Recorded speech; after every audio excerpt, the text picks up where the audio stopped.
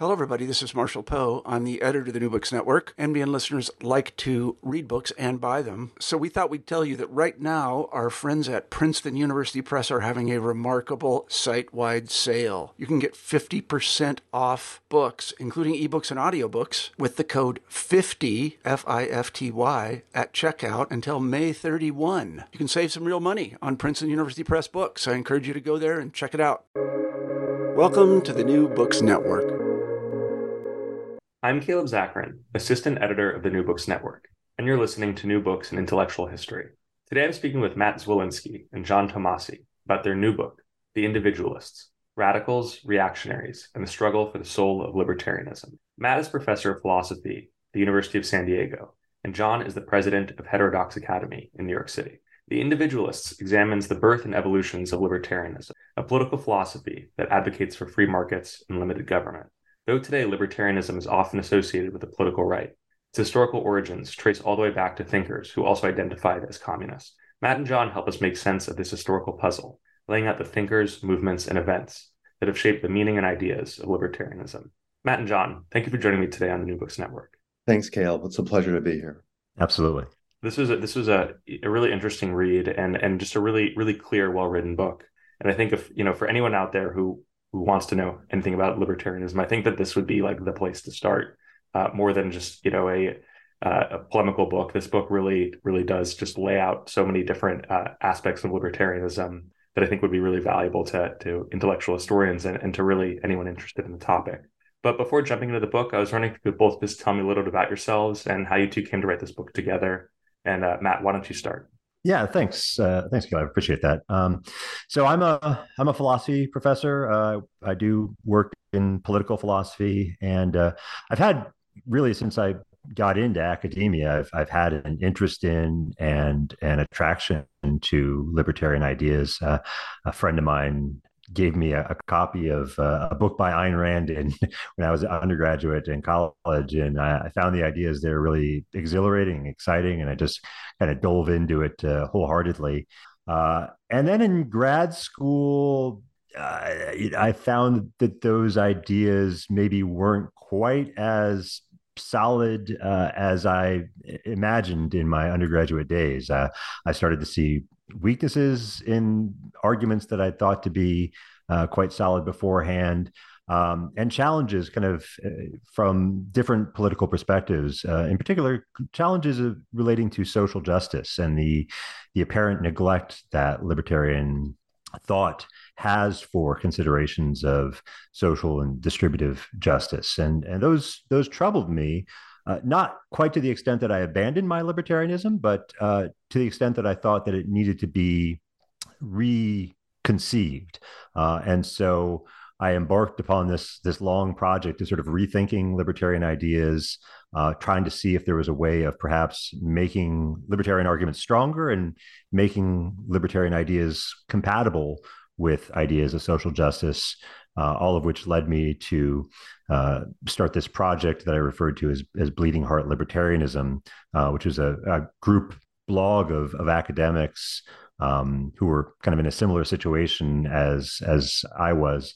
And we've been kind of pursuing those ideas ever since, kind of in a way culminating with this book. It's kind of latest manifestation of that project.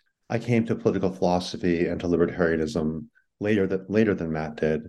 I began philosophy in grad school, interested in epistemology, but became interested along the way, I think my first year in grad school, in political philosophy, and came across libertarianism, again, relatively late in life. And I was just electrified by the clarity, the certainty, the kind of geometric precision of the view, at least as I saw it then. And it appealed to some sort of basic worldview that I have, the importance of individual agency, the idea that freedom matters for every person everywhere. And so for a while during graduate school, I was a pretty hardcore Orthodox Nozikian. When I was in grad school at Oxford, the only person who I could really talk honestly and openly about political philosophy with was G.A. Cohen, who was, obviously a famous Marxist philosopher. And Marxists and libertarians have always had this weird interest and antipathy towards each other. But Jerry and I, it was always friendship, but also just intellectual excitement. And along the way, I wrote a book called Free Market Fairness that attempted to combine ideas of John Rawls with ideas of Friedrich Hayek, the ideas of economic liberty, personal autonomy in the economic realm, with some kind of an idea that we're all in this together. And so I was part of the Bleeding Heart crew too, I suppose. And this project began a long time ago when Princeton approached me just after Free Market Fairness came out and asked me if I would write a short introduction to libertarianism. And I said yes. And then as Matt and I called Matt into the project with me, and Matt and I decided to do it together since we both had this Bleeding Heart kind of angle we were interested in. And the book became an intellectual history, just intellectual, not the movement stuff. And it became a much longer project than Matt or I could possibly have imagined. And we watched the history grow and change as we wrote the book. But and now, as you mentioned, I left around a year ago to become president of Heterodox Academy, which is a group of about 5,500 professors all around the world, 64 countries, who are committed to the ideas of open inquiry, viewpoint diversity, and constructive disagreement. We're evenly divided between people on the left and people on the right, but we all share a core commitment to the idea of trying to work from the inside in positive ways to encourage our universities to be the kind of wonderful places for the exploration of ideas that they might be. So that's the personal story with a little bit of the philosophy mixed in. So before diving into the varieties of libertarianism, I was wondering if each of you could sort of define libertarianism and if there's any area of disagreement that you two have about what constitutes libertarianism or what doesn't. This is a question that John and I spent many conversations talking over. Many happy hours. Many happy hours. Yes. Happy days, happy weeks. Happy hours. I mean, happy mornings. Yeah, it's a contested question, and it's a question that nobody likes to contest in a way more than libertarians themselves. So there's this sort of endless and ongoing debate among libertarians about who counts as a real libertarian, a badge that's worn with a certain kind of honor among the inner circles, and who's on the outside, right? Who's a fake libertarian? Who's how exactly we're to draw the conditions of libertarianism in a way that captures exactly the people that we see as paradigmatically libertarian and excludes other people. It's a profoundly difficult question that John and I struggled with. Can I interrupt? Yeah. I just thought of something. Okay. We should call them linos, libertarians in name only. We wouldn't. I'm just working on that. Just that anyway. Yeah. All right. we may be linos, but anyway. We might be. I'm sure somebody would think so.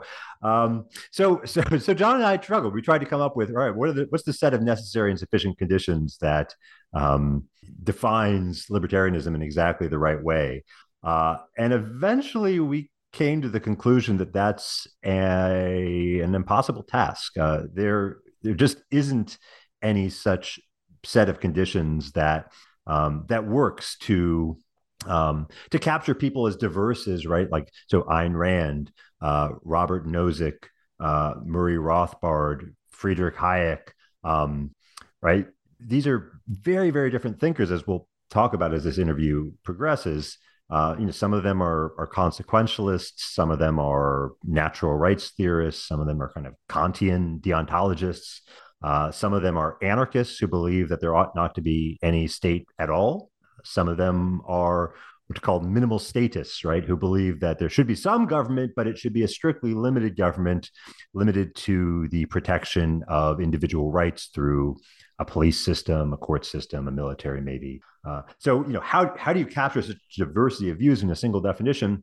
What John and I ultimately settled on was the idea that libertarianism is not a single view, really, but a family of views.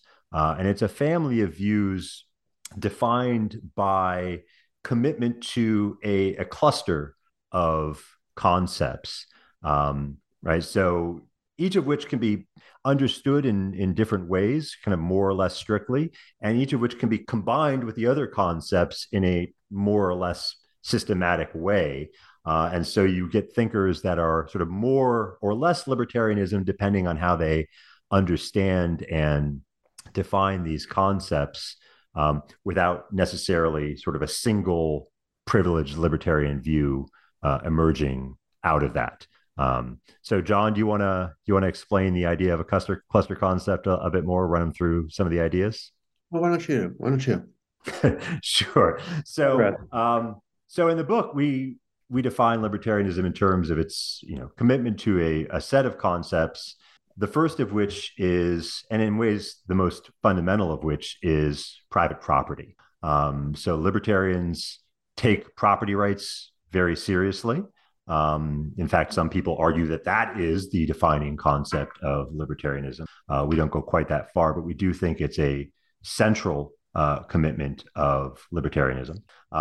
Libertarians are skeptical of political authority. At the extreme, that takes the form of anarchism, but even libertarians who are not anarchists are heavily skeptical of political authority, claims to political authority, believe that claims to political authority are often overstated, that the state claims for itself the power and authority to do things that it actually lacks.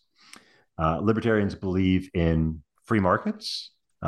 Libertarians think that markets are both economically efficient as a way of organizing production and distribution of various goods in society, but also that they have a moral character to them that is often unappreciated. So it's not just that they work well, it's that markets are both a phenomenon that emerge when we respect individual rights, and right, so they're the result of treating individuals as we morally ought to treat them, and that they have certain morally virtuous characteristics once they're instantiated. Libertarians believe in freedom, specifically a kind of negative conception of freedom, and libertarians are individualists.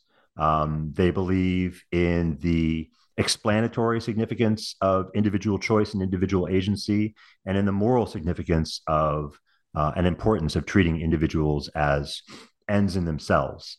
And then finally, libertarians believe in the explanatory and normative significance of what they call spontaneous order, the ability of societies to organize themselves, in a sense, from the bottom up, without the need for any top-down centralized planner to run their economy, to run their personal lives, to instantiate virtue in a society. Libertarians believe that order is something that emerges from individual choice rather than something to be imposed upon them by authority. Matt, that's nice.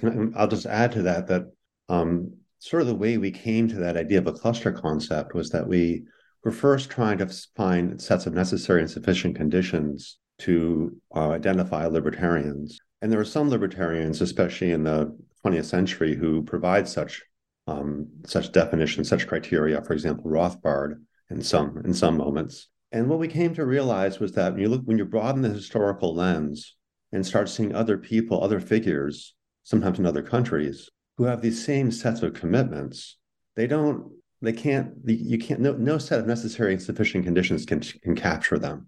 So Matt and I kind of shifted our framework. Instead of asking for necessary and sufficient conditions, we imagined ourselves being assigned the task of developing facial recognition software that could somehow identify all the diverse members of the libertarian family, strange and different though they might be, right? The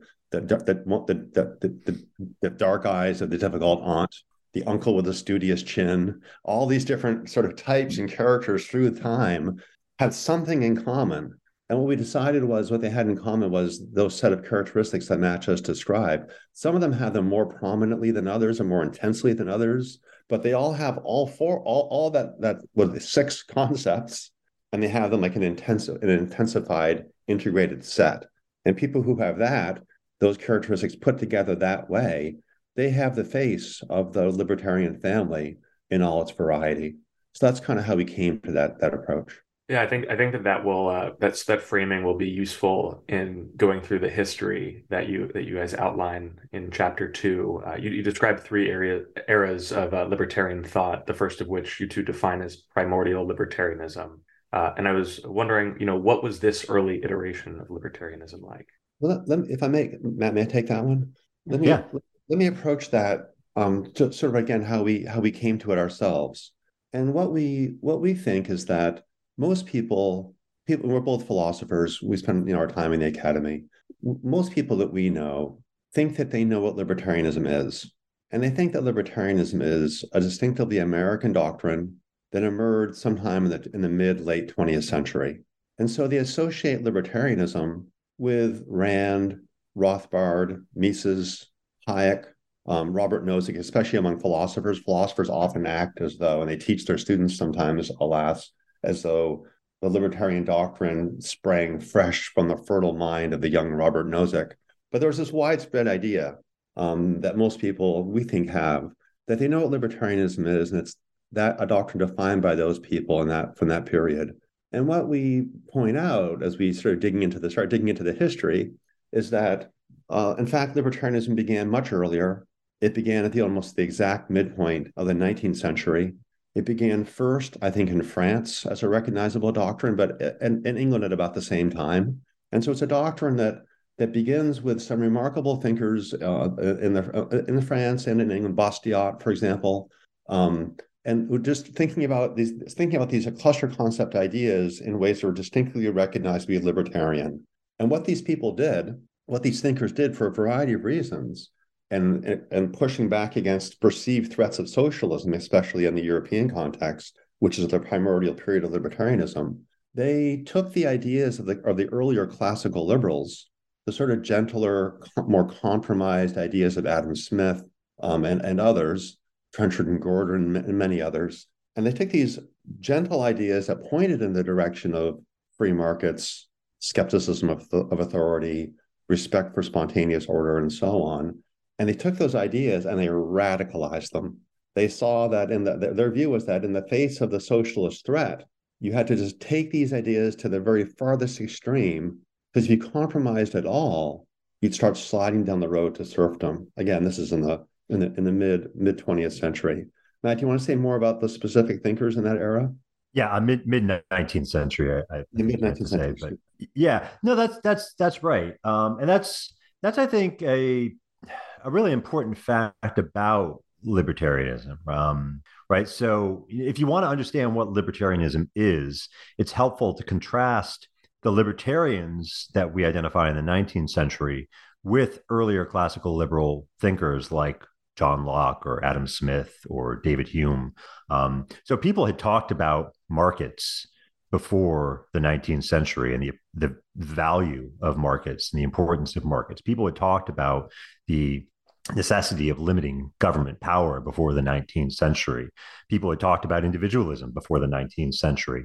But what changed in the middle of the 19th century was both, as John said, the radicalization of these ideas. So while earlier classical liberals had talked about a presumption of liberty, the idea that we ought to err on the side of individual liberty unless some really good reason can be shown for transgressing individual liberty in the name of the common good or whatever. Libertarians changed that presumption into a kind of moral absolute. So individual liberty was no longer merely one value to be balanced among others, but rather the sole value. So with that change to absolutism, there came to be also a change from pluralism to a kind of monism, right? So you would have not a whole bunch of values that needed to be kind of balanced and coordinated together in this complicated and maybe mushy sort of way, right? But a single fundamental value, whether it's property rights or liberty, from which all other values are to spring derivatively. So you get a kind of monism, you get a kind of radicalism, and you get a kind of systematicity in libertarianism that is likewise lacking in earlier classical liberal thinkers. And what I mean by that is that when you read some of these libertarian thinkers, right, you often see their theories taking the form of kind of a first principle, a statement of and derivation of a first principle, combined with a spelling out of the implication of that principle for all the other questions of political philosophy. So you see this very clearly, for instance, in Herbert Spencer, who in 1851 published his treatise, essentially the first, I think, systematic libertarian treatise called Social Statics, where he spells out this first principle, what he calls the law of equal freedom. And then the rest of the book is explaining what it means to take the law of equal freedom seriously for questions about voting, for questions about the rights of women and children, for questions about imperialism, for questions about municipal sewer systems. Literally, there's a chapter in the book on that. It's this, right? It's this idea that, you've got this one basic principle, and once you've got that principle, all of the rest of political philosophy is just a matter of derivations from that principle. And you see that in Spencer, and you see that in a lot of the later 20th century libertarians as well. People like Ayn Rand, people like Murray Rothbard. But it's new in the 19th century. You don't really see that kind of thought in the earlier classical liberals. So it's a distinctive kind of political philosophy that we saw as emerging. And again, I think, as John mentioned, it's what drove that was the threat of socialism in Britain and France as a imminent political threat, right? A revolutionary force that was literally marching in the streets and threatening to, as the libertarians saw it, threatening to enslave society to the state. And I can add this historically. So in 1848, we have revolutions going on across Europe. And it's a really striking, I won't say coincidence, but a kind of striking fact that within about 14 months, at the exact midpoint of the 19th century, we see these three distinct, recognizably libertarian documents being produced. Bastiat's The Laws, Herbert Spencer's Social Statics, and my favorite of that triumvirate, Molinari, The Production of Security. And what we see in all of those, but maybe in Molinari most explicitly, is this idea of this classical this what would later become a classic libertarian move of radicalizing premises and taking them to their extreme. So in that essay, Molinari says, well, we see that markets are really effective at producing many goods, lots of different kinds of goods. Let's take that idea all the way down. And Molinari says maybe markets can produce every good, including, for example, security meaning the police and judges. And so Molinari takes this idea that markets are good things from the classical liberals and then runs it in this radicalized libertarian way into this extreme doctrine that basically leaves no room for the state at all because markets can provide that as well. It's worth pointing out, and we'll say more about this as we go, no doubt, but in the 19th century, as that striking moment, that 14-month period in the middle of the 19th century happened in Europe, things are starting to stir differently in America. And the early American libertarians, this again, part of the first wave, we count the Americans and the Europeans as part of that primordial period. The libertarianism that arose in America arose from different causes and in very different ways. So in America, the threat of socialism was not as lively or as real. There were socialist communities, but they were just kind of things off to the side here and there. They weren't really a threat to take over the state and run things. Libertarians, though, had something that the Europeans didn't have. Libertarians, that is, people concerned for liberty. They had slavery, and slavery not just often distant colonies, but slavery right next door. And in the figure of enslaved peoples, the first American libertarians saw the violation of liberty in its most pure and extreme and repulsive form. So the early libertarians in America developed their libertarian views out of their abhorrence of the fact of slavery. And this led them to radicalize their doctrine in different directions that would be surprising, I suppose, to most contemporary libertarians. So, for example, they saw that the enslaved people did not own their freedom or own themselves, nor do they own their labor that was being taken from them. And they derived from that this idea, a la Locke, but again, now radicalizing it and mixing in a good, healthy dose of Proudhon. The early American libertarians were enthusiastic about Proudhon's socialism. They would very, very opposed to the Marxian version of Proudhon's socialism, which was state-based, but they were individualists, they were anarchists, and they thought that just as enslaved people own their labor, every worker owns his or her labor. And this led many of them to be highly skeptical of wage labor, of the forms of capitalism that they saw around themselves. They were individualists, anarchists first, and they didn't think that being an individualist and an anarchist, and therefore a libertarian, meant that they had to be pro-capitalist. They advocated, freedom across all these areas, but with a kind of a socialist, a Locke-turned socialist perspective. So in each case, the issues are more generalizable now, still thinking about this first period.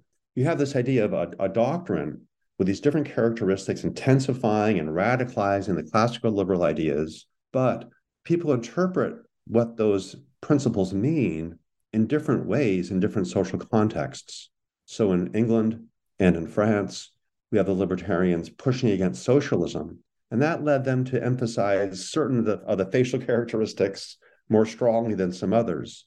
In the US, in America, in early America, we had the same libertarian leanings and pushes, but they were pushing against a different feature, a different threat, slavery.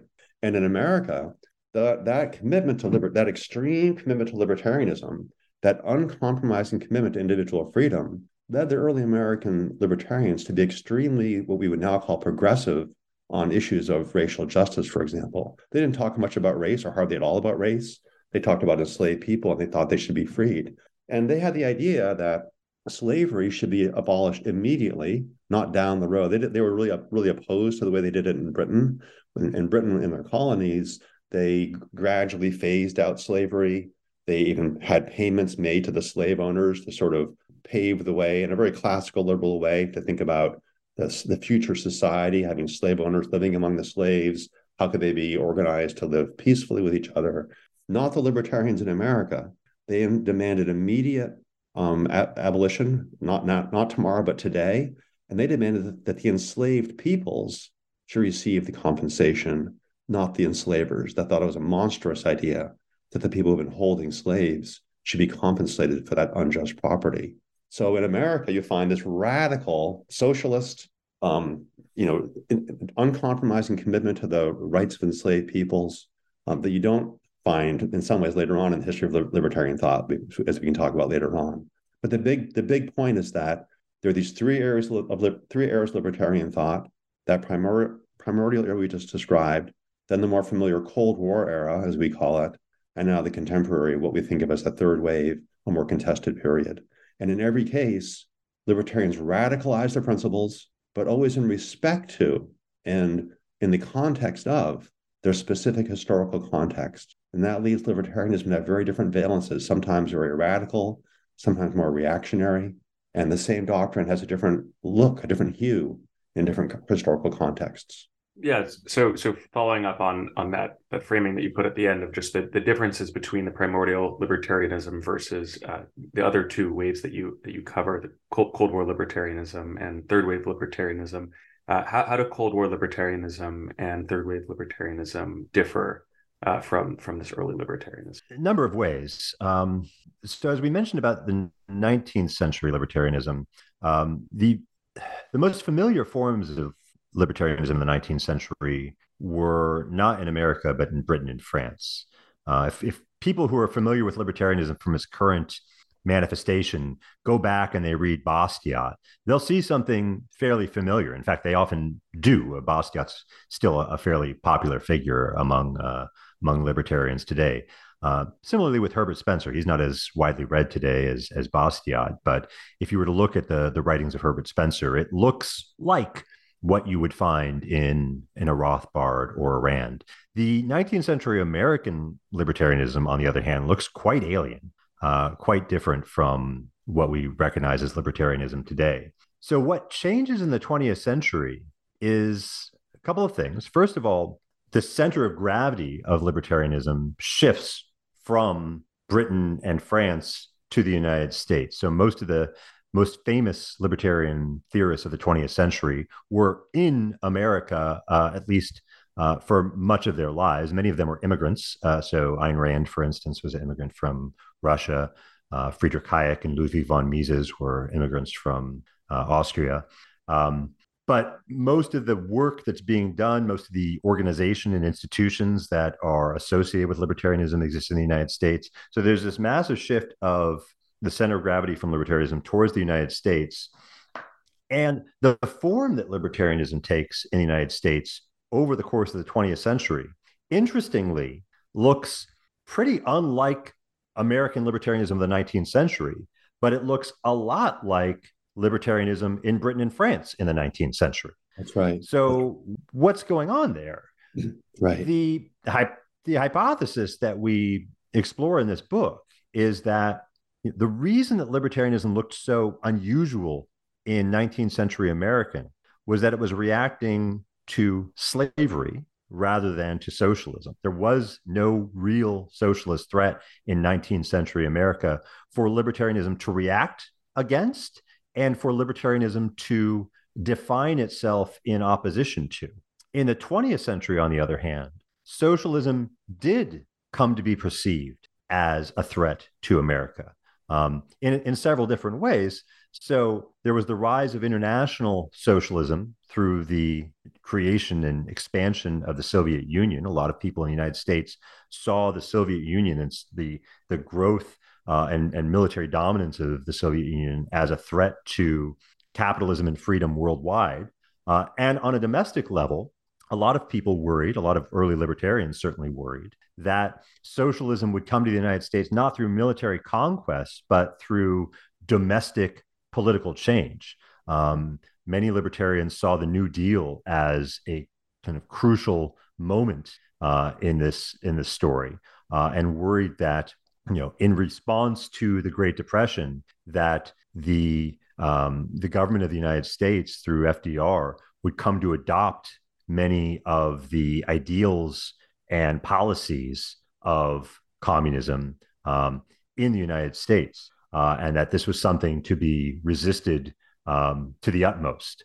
And so you saw, as this socialist threat came to be perceived as more real and more imminent in the United States, that the nature of libertarian thinking in the United States shifted dramatically from the kind of anti-slavery, almost pro-socialist form it took in the 19th century to something that looked an awful lot like what Britain and France were doing when they were facing their own socialist threat in the 19th century. A much greater emphasis on economic liberty, right? So in the 19th century, you saw American libertarians talking a lot about social issues, about women's equality. They were talking about the possible immorality of institutions like interest on loans, rent on landed property. A lot of libertarians in the 19th century thought that these things were quite possibly immoral and incompatible with libertarian principles. By the 20th century, that's almost all gone. It's a hard line on economic liberty. Any kind of voluntary transaction is permissible. Ownership in land or any other kind of physical property is morally legitimate, and we need to defend those principles against any and all threats. So the economic liberty both takes kind of center stage in terms of the kinds of issues that the libertarians are concerned about, crowding out the broader social concerns of the earlier 19th century libertarians, and it's hardened in a way that puts to the side the earlier questions that 19th century libertarians had raised about the justice of capitalism as it actually exists in the real world, as opposed to some utopian dream that we might conceive of. You also see on a political level, there is a kind of shift in alliances that takes place, right? So libertarians had a lot of concerns about the New Deal and about the growth of the state that took place in the wake of the New Deal. believe that those changes need to be resisted to the utmost and by any means. And in pursuit of that resistance, they found ready allies among conservatives, among people who maybe agreed with them about the evil of the New Deal, even though they disagreed about a lot of other things that libertarians believe. They weren't about to advocate, legalizing drugs or legalizing prostitution or anything like that. But they at least had this common enemy in FDR and the New Deal and the growth of the state. And so libertarians came to make common cause with many of these conservative organizations, with many of these conservative intellectuals. And as a result, libertarianism came to take on this kind of right-wing valence in the 20th century that still, I think, lingers on to this day in the popular perception of libertarianism, right? If you were to ask people today, is libertarianism a right-wing or a left-wing view?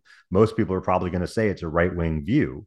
And our view is that that perception is a product of the prominence of 20th century libertarianism in people's imagination, right? We think of libertarianism as a right-wing view because we're calling to mind the way that libertarianism looked for most of the 20th century.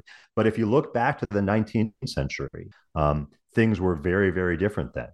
Even in Britain and France, libertarianism looked at least like a kind of middle of the road view, if not a left-wing kind of view. Bastiat, for instance, sat on the left side of the French Assembly when he served in the French government in the mid 19th century.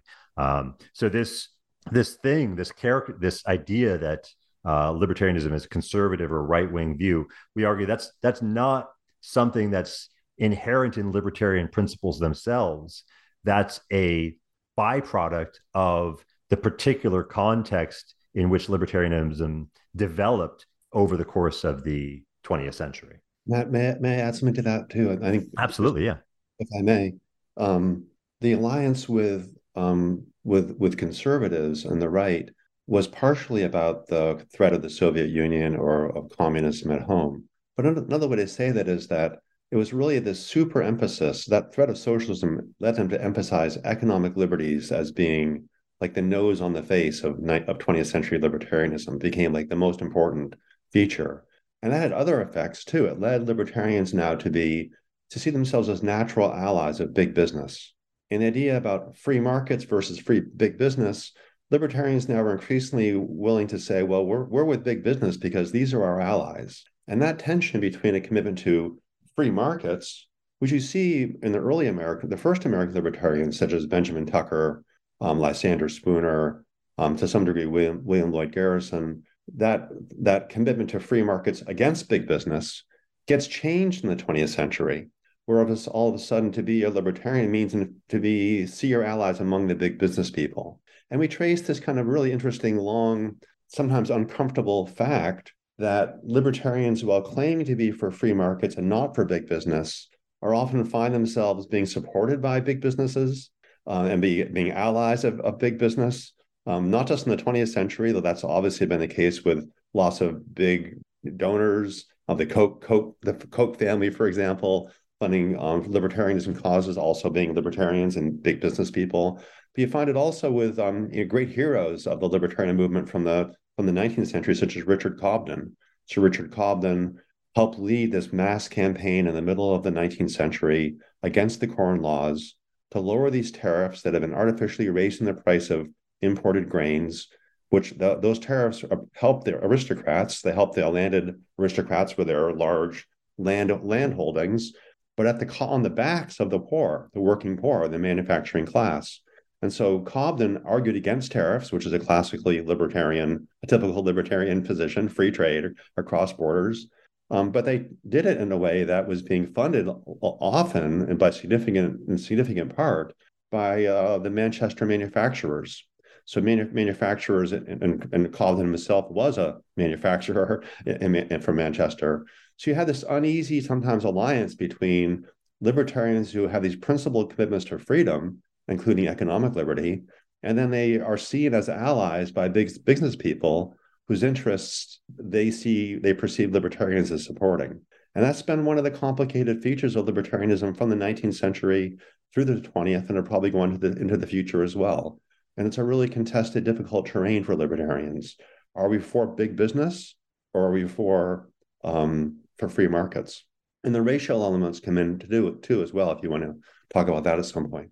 Yeah, no, I definitely I want to cover that. I think I'll just to touch on the point about big business, because this was a question I had about what libertarians think about maybe notions of antitrust, or the idea that big business can operate in a way that's either monopolistic or operating like oligopolies, and that threat against freedom as much as maybe big government. Yeah, Matt, you want to go with that one? Yeah, it's a good question, and one that doesn't admit of a univocal answer, I think. But it illustrates, I think, a split within libertarianism that we haven't talked about yet, which is a split between what we call in the book strict libertarians, and what we call kind of contemporary classical liberals. So, if you think of people who we sort of identify publicly as libertarian thinkers, right? There are people like Robert Nozick and Murray Rothbard and Ayn Rand, but there are also people like Milton Friedman, like Friedrich Hayek, like Richard Epstein, perhaps. And there are some pretty significant differences between those individuals, despite the fact that they all believe that private property is really important. Free markets are very valuable. Government authority must be much more strictly limited, and so on. People like Rothbard and Rand, we identify as strict libertarians because they tend to take a fairly absolutist position on those issues, and hold that, in a sense, the proper resolution of public policy problems can be decided as a matter of philosophical first principles, right? So it's you start with the law of equal freedom or the non-aggression principle or self-ownership or something, and then through derivations A through B, you come to a conclusion on antitrust law, right? Or whatever it might be. Friedman and Epstein and Hayek, on the other hand, they don't operate in quite that way. These thinkers tend to be more consequentialist, than deontological in their moral approach to issues, right? So they think that free markets are good and that government authority must be limited, but they think that because they have certain beliefs about the consequences of free markets or the consequences of limiting or expanding government authority, they tend to be more, because they're consequentialists, they tend to be more empirical in their approach to social problems and less a priori. And they also, as a result of their empiricism and the pluralism that they bring to these issues, they tend to be a little bit less hardline than the strict libertarians in their public policy positions. So while strict libertarians like Rothbard or Nozick or Rand tend to be either anarcho-capitalists who think that there ought to be no government at all, or minimal statists who think that the government function should be limited strictly to the protection of individual rights, classical liberals like Hayek and Epstein tend to allow for a bit more room for state intervention in the economy. They tend to allow for the state provision of some public goods, for instance, to solve what they perceive to be collective action problems that markets or voluntary action are insufficient to address on their own. They often allow for some redistribution of income by the state, sometimes on grounds of collective action problems, sometimes just on grounds that there's a legitimate function to be served in achieving distributive justice or relieving poverty, at least, that individual action is again insufficient to realize on its own. And they also, I think, tend to have at least a more open mind with respect to the legitimacy of antitrust regulations and other government action designed to ensure the competitiveness of the market order, right? So Hayek and Epstein and Friedman all think that competitive markets are really good, but they also believe that, at least in some cases, markets can become uncompetitive through various causes. And when that's the case, it's at least an open question whether some form of government intervention would be appropriate in order to restore or enhance the competitiveness of markets. Maybe not, right? I mean, it might be that the government cure is going to be worse than the problem that it's trying to address. So we always need to keep that skepticism of authority in mind. But they don't write it off as a matter of principle in the way that someone like Murray Rothbard or Robert Nozick would do, right? So if you're a Rothbard or a Nozick, the question of the effectiveness of antitrust regulation doesn't even come up because it's ruled out on first principle as an immoral violation of property rights. It's always a little bit more complicated. I mean, but with Nozick, it actually is significantly more complicated, given some stuff he says about what he talks about the Lockean proviso and issues of monopoly that kind of arise from that. So we can get into those weeds if you want, but that's in terms of a broad brush distinction. I think that what I said is fairly accurate there. I think that's right. Yeah, no, I think that's a satisfactory answer. I think the question that it brings up for me is just, in talking about these, strict libertarians versus, maybe more consequentialist oriented libertarians or others that don't necessarily fit into those categories, of just how libertarians think about the optimal size of the state. What are the actual, necessary functions of a state, and what are things that, maybe a classical liberal would think the state should provide, but a libertarian would say that's going too far. Yeah, and so all our characteristics, those spatial characteristics we talked about, they come in more intense and less intensified forms. And if you want to switch the metaphor, you could think of like a sphere with different lines going through it in different directions, each indicating one of the 6 characteristics we talked about. So if you're skeptical of authority, one of our markers of membership in the libertarian family, you might be like extremely skeptical of authority and think the government has no role at all. Or you might think, like, let's say along public choice theorists, people who emphasize government failure, that governments often fail, but sometimes they can work. So if you're Milton Friedman, you think, there's a fair bit of stuff the government can do. It can provide a safety net. It can provide perhaps different kinds of cleverly devised negative income tax kind of programs. It can provide support for public schooling through vouchers, for example. So they're skeptical of authority. They don't want to have the state run all these programs, think that would be a mistake. Yet they're not so skeptical of authority that they think any government program is necessarily going to go bad.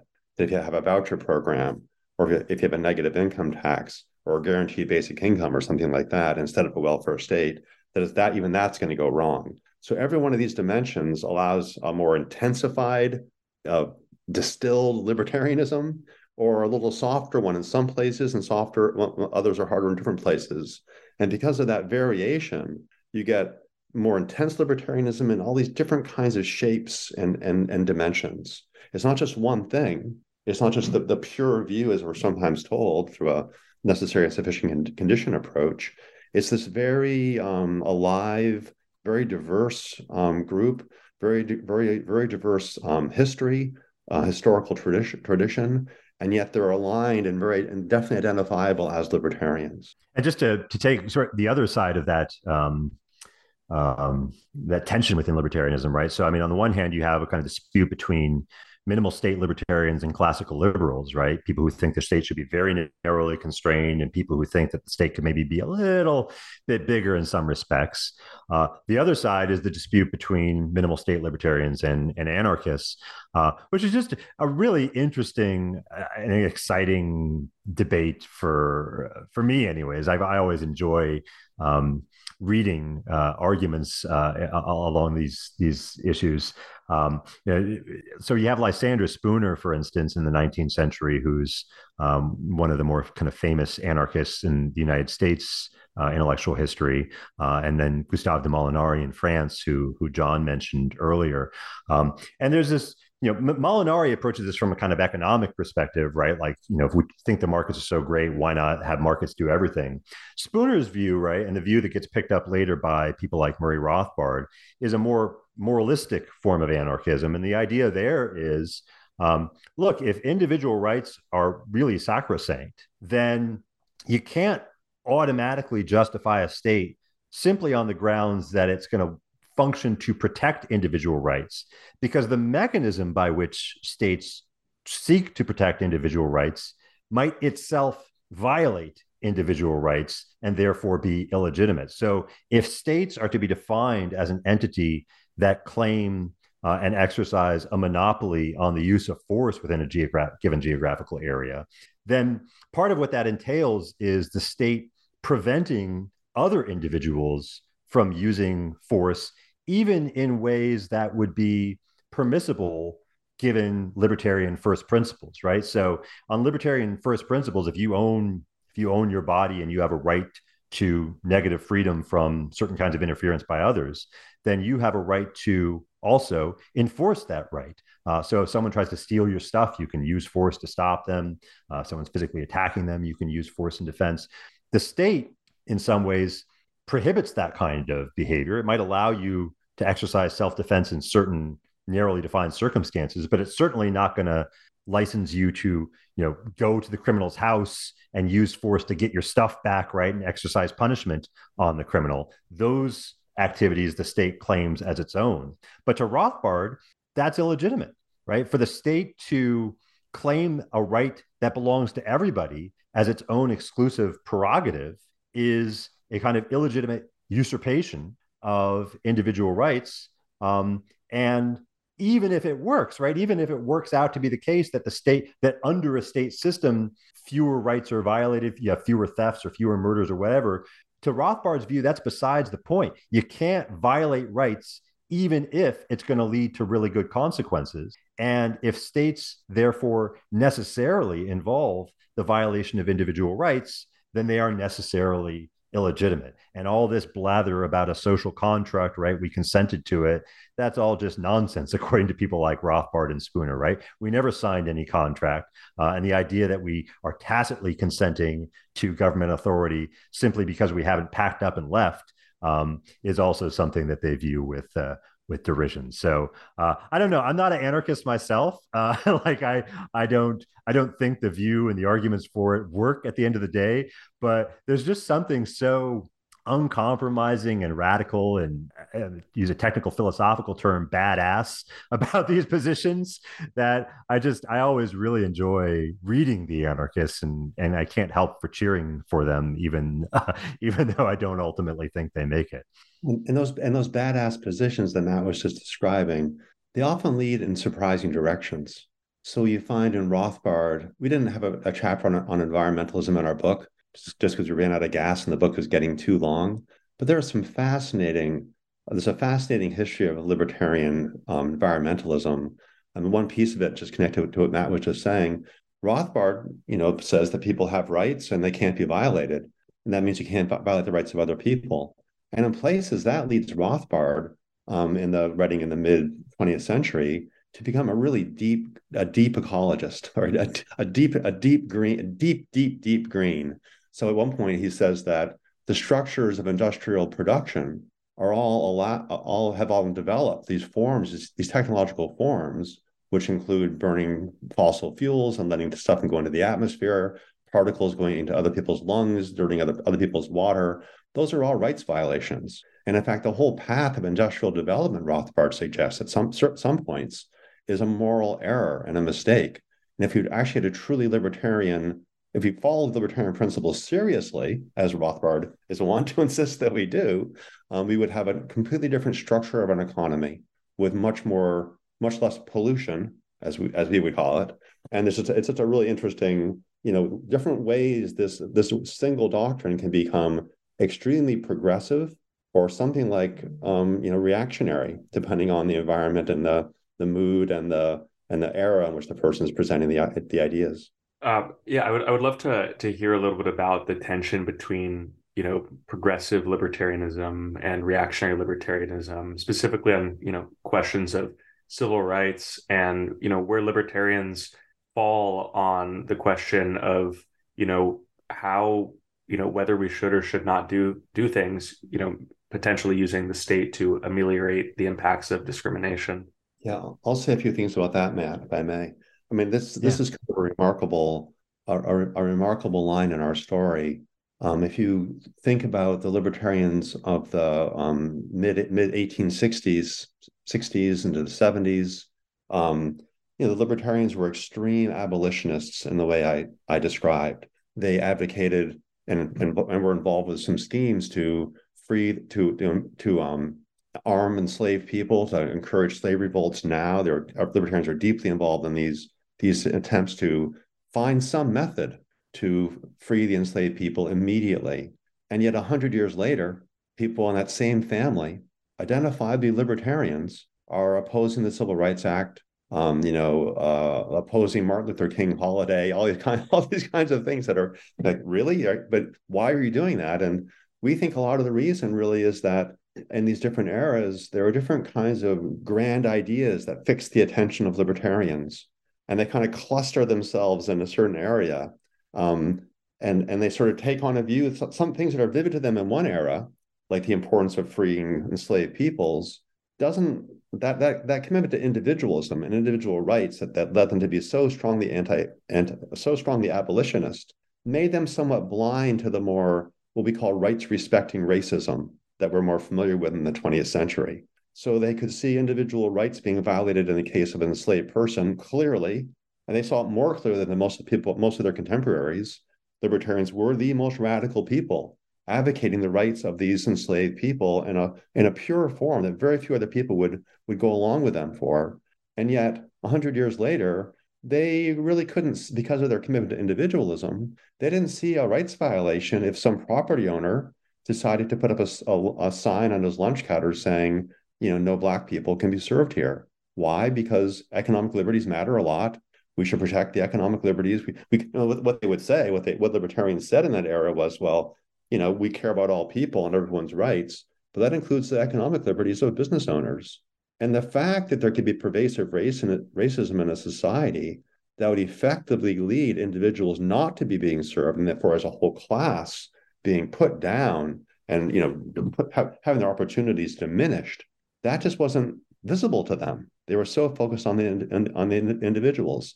Another little piece that we discovered with great interest, even regarding the radical, we would now say radically racially progressive libertarians of the 19th century, although they were, as I said, extreme in their commitment to abolitionism now, we found in the most important libertarian journal, Liberty magazine, after abolition passed, there's not a single discussion about how African Americans are doing in America after being freed. They have their rights now. They've been freed. Story over. That seems to be the attitude. They're not focusing on the sort of broader social questions. Well, how are they getting along? They just want to know, are their rights being violated or not? And that's a strength of libertarianism. That clarity, that gave them clarity at that in morally dark moments in the past. But it also made them surprisingly blind, or at least dim visioned regarding other threats to minority cultures now, for example, minority races now. In a way, it's even worse than that, right? So, I mean, as John mentioned, right, there's this kind of blindness in libertarian theory, even to the idea of rights respecting racism, right? Like, so that's a problem that even the pure theoretical form of libertarianism doesn't seem well suited to address, because of its sort of exclusive focus on individualism and individual rights. But in practice, libertarianism was almost even worse in the 20th century, because, of course, much of what was going on, up through the 1950s and 60s, wasn't rights respecting racism. It was rights violating racism, right? I mean, it was people being assaulted and lynched, and kidnapped. And you would think that libertarians who are committed to the dignity and rights of individuals would have something to say about that. and you would be largely disappointed in that expectation. So, take someone like Friedrich Hayek, for instance, who in the 50s and 60s was making some efforts to distance himself from political conservatism as it existed in the United States. So, 1957, Hayek gives this lecture, which would ultimately serve as the appendix of his book, The Constitution of Liberty. The title of the lecture was Why I'm Not a Conservative. And in that lecture, Hayek is trying to show why he's not a conservative, but in particular, why he's not a conservative of the kind of National Review brand, which was at that time kind of the defining journal of conservative ideas and politics in America. The most philosophically inclined person on the National Review board was Russell Kirk, who was a kind of agrarian traditionalist sort of conservative, and Hayek definitely wanted to show why he wasn't that.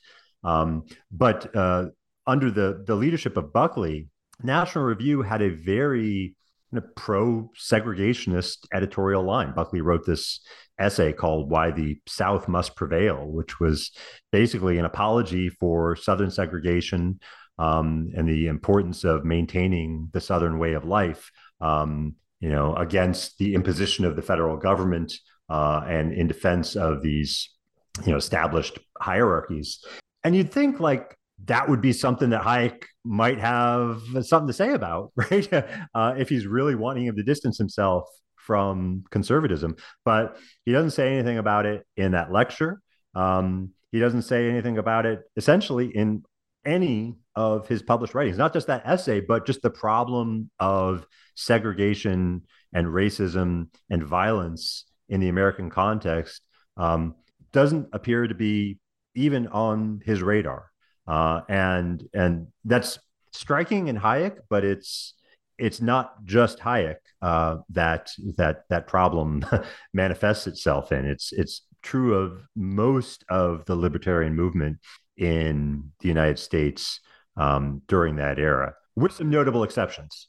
Push back against that a little bit, if I may. I mean, I the broad lines, Matt, we've talked it through many times, and I agree, but I think it's really important to emphasize that there were some pretty remarkable statements in that era in the U.S.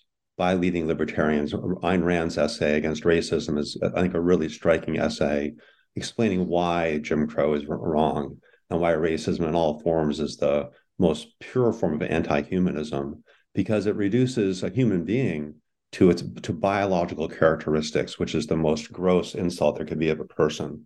And regarding Hayek, it is true. Matt and I agree. We wish there would have been more explicit writing about solutions to the problem of these egregious injustices. But there's a really striking reference in Hayek. Matt, we never talked about that, I don't think. There's a really striking reference. It's really important, I think, about Hayek and race. It's in Law, Legislation, and Liberty. It's in a footnote, but it's important. And it's this incredible passage where Hayek's describing an earlier period in his life during World War II when the bombing's going on in England. And he's thinking to himself, well, if I get killed, I should find some place for my kids to go. So he starts sending letters to friends all around the world saying, would you take my children from me? And Hayek, by the way, is working. He realizes that that's actually kind of a decision procedure of like working behind a veil of ignorance, not knowing where in the society your child's going to land. Which society would you choose to send your child to? He's working out something like the veil of ignorance, 40 years before Rawls. We talked about that in our social justice chapter. But the key little bit in that footnote is Hayek says, well, looking across the world and not knowing where my child would be placed, what kind of a family, I would choose the U.S., he says. And then he adds, I would choose the U.S. because I have a pretty strong presumption that because of the racism in America, my white child would be unlikely to be placed with a black family. Therefore, they'd be placed with a white family. So I choose America. But he suggests that if he didn't know that, if there weren't that little hole in the veil of ignorance, if his child could be placed with any family in America, including a black family in America, he would not choose America.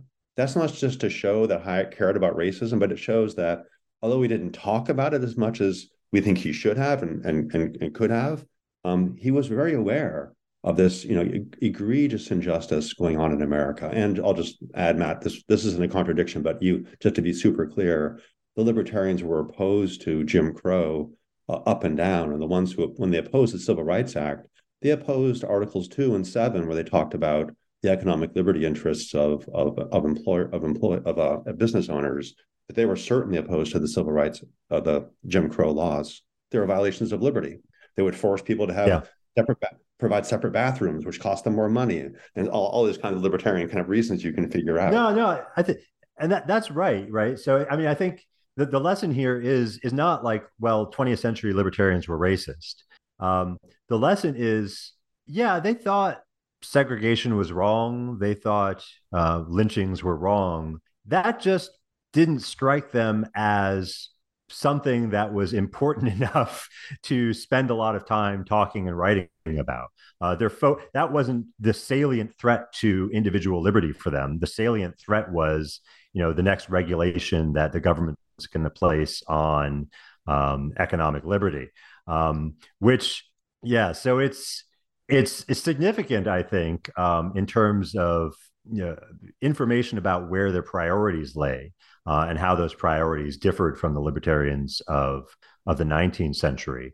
But yeah, I certainly don't think that you'd want to conclude that they positively supported these racist measures. They were just, for the most part, conspicuously silent on them. Murray Rothbard here you mentioned the Rand essay, which was quite good, and Murray Rothbard devoted even more energies to speaking against racism, though his case is quite complicated for different reasons, as we explore in the book. Yeah, and I should mention to listeners that there's so much in this book that we just won't be able to cover. And one thing that I think listeners, if they want to hear about how libertarians think about warfare and militarism and the role of militaries in dealing with conflicts, I'll leave that for the book. But I think the sort of the last question that I want to ask you too. Is it, if you could just talk a little bit about where libertarianism stands today, and also if you could just talk a little bit about this concept that you're both look at bleeding heart libertarianism. Matt, do you want to? Well, I'll start, I suppose. So I'll tell it autobiographically if you'll allow me to. I arrived at Brown, very committed to the ideas of individual freedom and the free society as I understood it. And I had many late night conversations with my dear colleagues at Brown, because none of whom accepted my views. And I was constantly surrounded by people who saw the world very differently than I do. But I had one really memorable conversation late one night at the Brown Faculty Club with David Estland and Corey Brettschneider, two of my best friends at Brown. And they're both, very, very strongly and adamantly and very smartly on the left. And we were going back and forth as we had done for years. And at one point late that night, I said to them, sort of in exasperation, I said, Dave and Corey, if I thought that the free market would leave people behind, it would predictably leave some class of people behind forever, I would never be a libertarian. I think the system to be just has to bring everyone along through time, anyone who's willing to work and be part of the system. And Dave Estland looked at me and said, they just stopped and looked at me. Dave Estland said, well, why don't you just say that? And I was like, yeah, I should just say that. And if you say that a just society should not leave any class behind, you're basically saying you affirm something like social justice. So that conversation, that late night conversation got me writing Free Market Fairness, which was my attempt to bring, as I mentioned, Hayek and Rawls together, showing what a corrective to Rawls might look like and a corrective to Hayek might look like, where we have a true respect for individual agency in the economic realm, something Rawls is very weak on, I think. But you also have this, powerful idea of social justice, which he's very strong on. And it led me also to develop some of these ideas, like showing affinities between Hayek and Mises also, by the way, methodologically, with Rawls, that those connections are deep in the philosophy, not just on the superficial policies that come out of it. So I came to Bleeding Heart that way. And Matt started this blog, and I read about the exact same time, right? I think the year before my book came out, Matt, you started the blog. And there was a whole explosion of people who were, part of it was the Cold War had ended. And libertarian, the way I think of it is, if I could just add another metaphor, the way I think of it is that libertarian is like this big ocean, all these different parts of liberty that one could explore. But during the Cold War era, there was such a collection of boats, all these libertarian vessels around the idea of socialism. attacking socialism, fixated on socialism at home and abroad, that they're almost like a social was like a sea anchor holding the whole libertarian fleet together in this one part of the ocean, anti-socialism, roughly, or pro-economic liberty, we could say. When socialism collapsed and the sea anchor dropped into the depths of the sea, all of a sudden now all these boats were kind of freed and to start wandering around and seeing where else they might go. Some groups headed off towards a social justice-y direction. That's the Bleeding Heart group. Other groups went back to sort of paleo-libertarian doctrines, which we talk about at some length in the book. And the era we're in now, I think there are both sort of maybe free. It's a strange period of libertarian time because there's so much ocean to explore, and libertarians aren't this force doing one identifiable thing. But I'm optimistic that through time we're going to find new places, new dimensions of liberty, new ports to study, whole new oceans perhaps as yet undiscovered. Matt, do you want to say more about that period? Yeah. So because the anchor has been severed from all right, there's now this pluralism in libertarianism, as different people, right? So I mean, socialism was this force that libertarianism kind of defined itself in opposition to, right? And so in that sense, libertarianism is a reactionary view in that, right? It is what it's not what it's against, right? It defines itself in terms of that which it opposes, which it views as the antithesis of freedom, whether that's socialism for the 19th century British and French libertarians or slavery for the 19th century American libertarians. And so once socialism is no longer there for libertarianism to define itself against, it's not entirely clear what libertarians are for, how we're to understand these ideas of freedom and property and skepticism of authority without a clear contrast to aid in that process. And so you get a variety of different forms of libertarianism emerging from that chaos, one of which is the Bleeding Heart libertarian movement, which John and I are both attracted. The other is the paleo libertarian movement, which John mentioned briefly. But this is a movement that has its roots in the thought of Murray Rothbard in the latter part of his career. People like Llewellyn Rockwell, who served as the president of the Ludwig von Mises Institute in Auburn, Alabama. People like Hans Hermann Hoppe, who is a thinker who has written several books on democracy and anarcho-capitalism, and who has an exceptionally broad following online and among young people. Not very much in academia, but he has a very broad popular following. And so you're one of the things you're seeing now is a kind of market split between what you might call sort of academic libertarianism and movement libertarianism.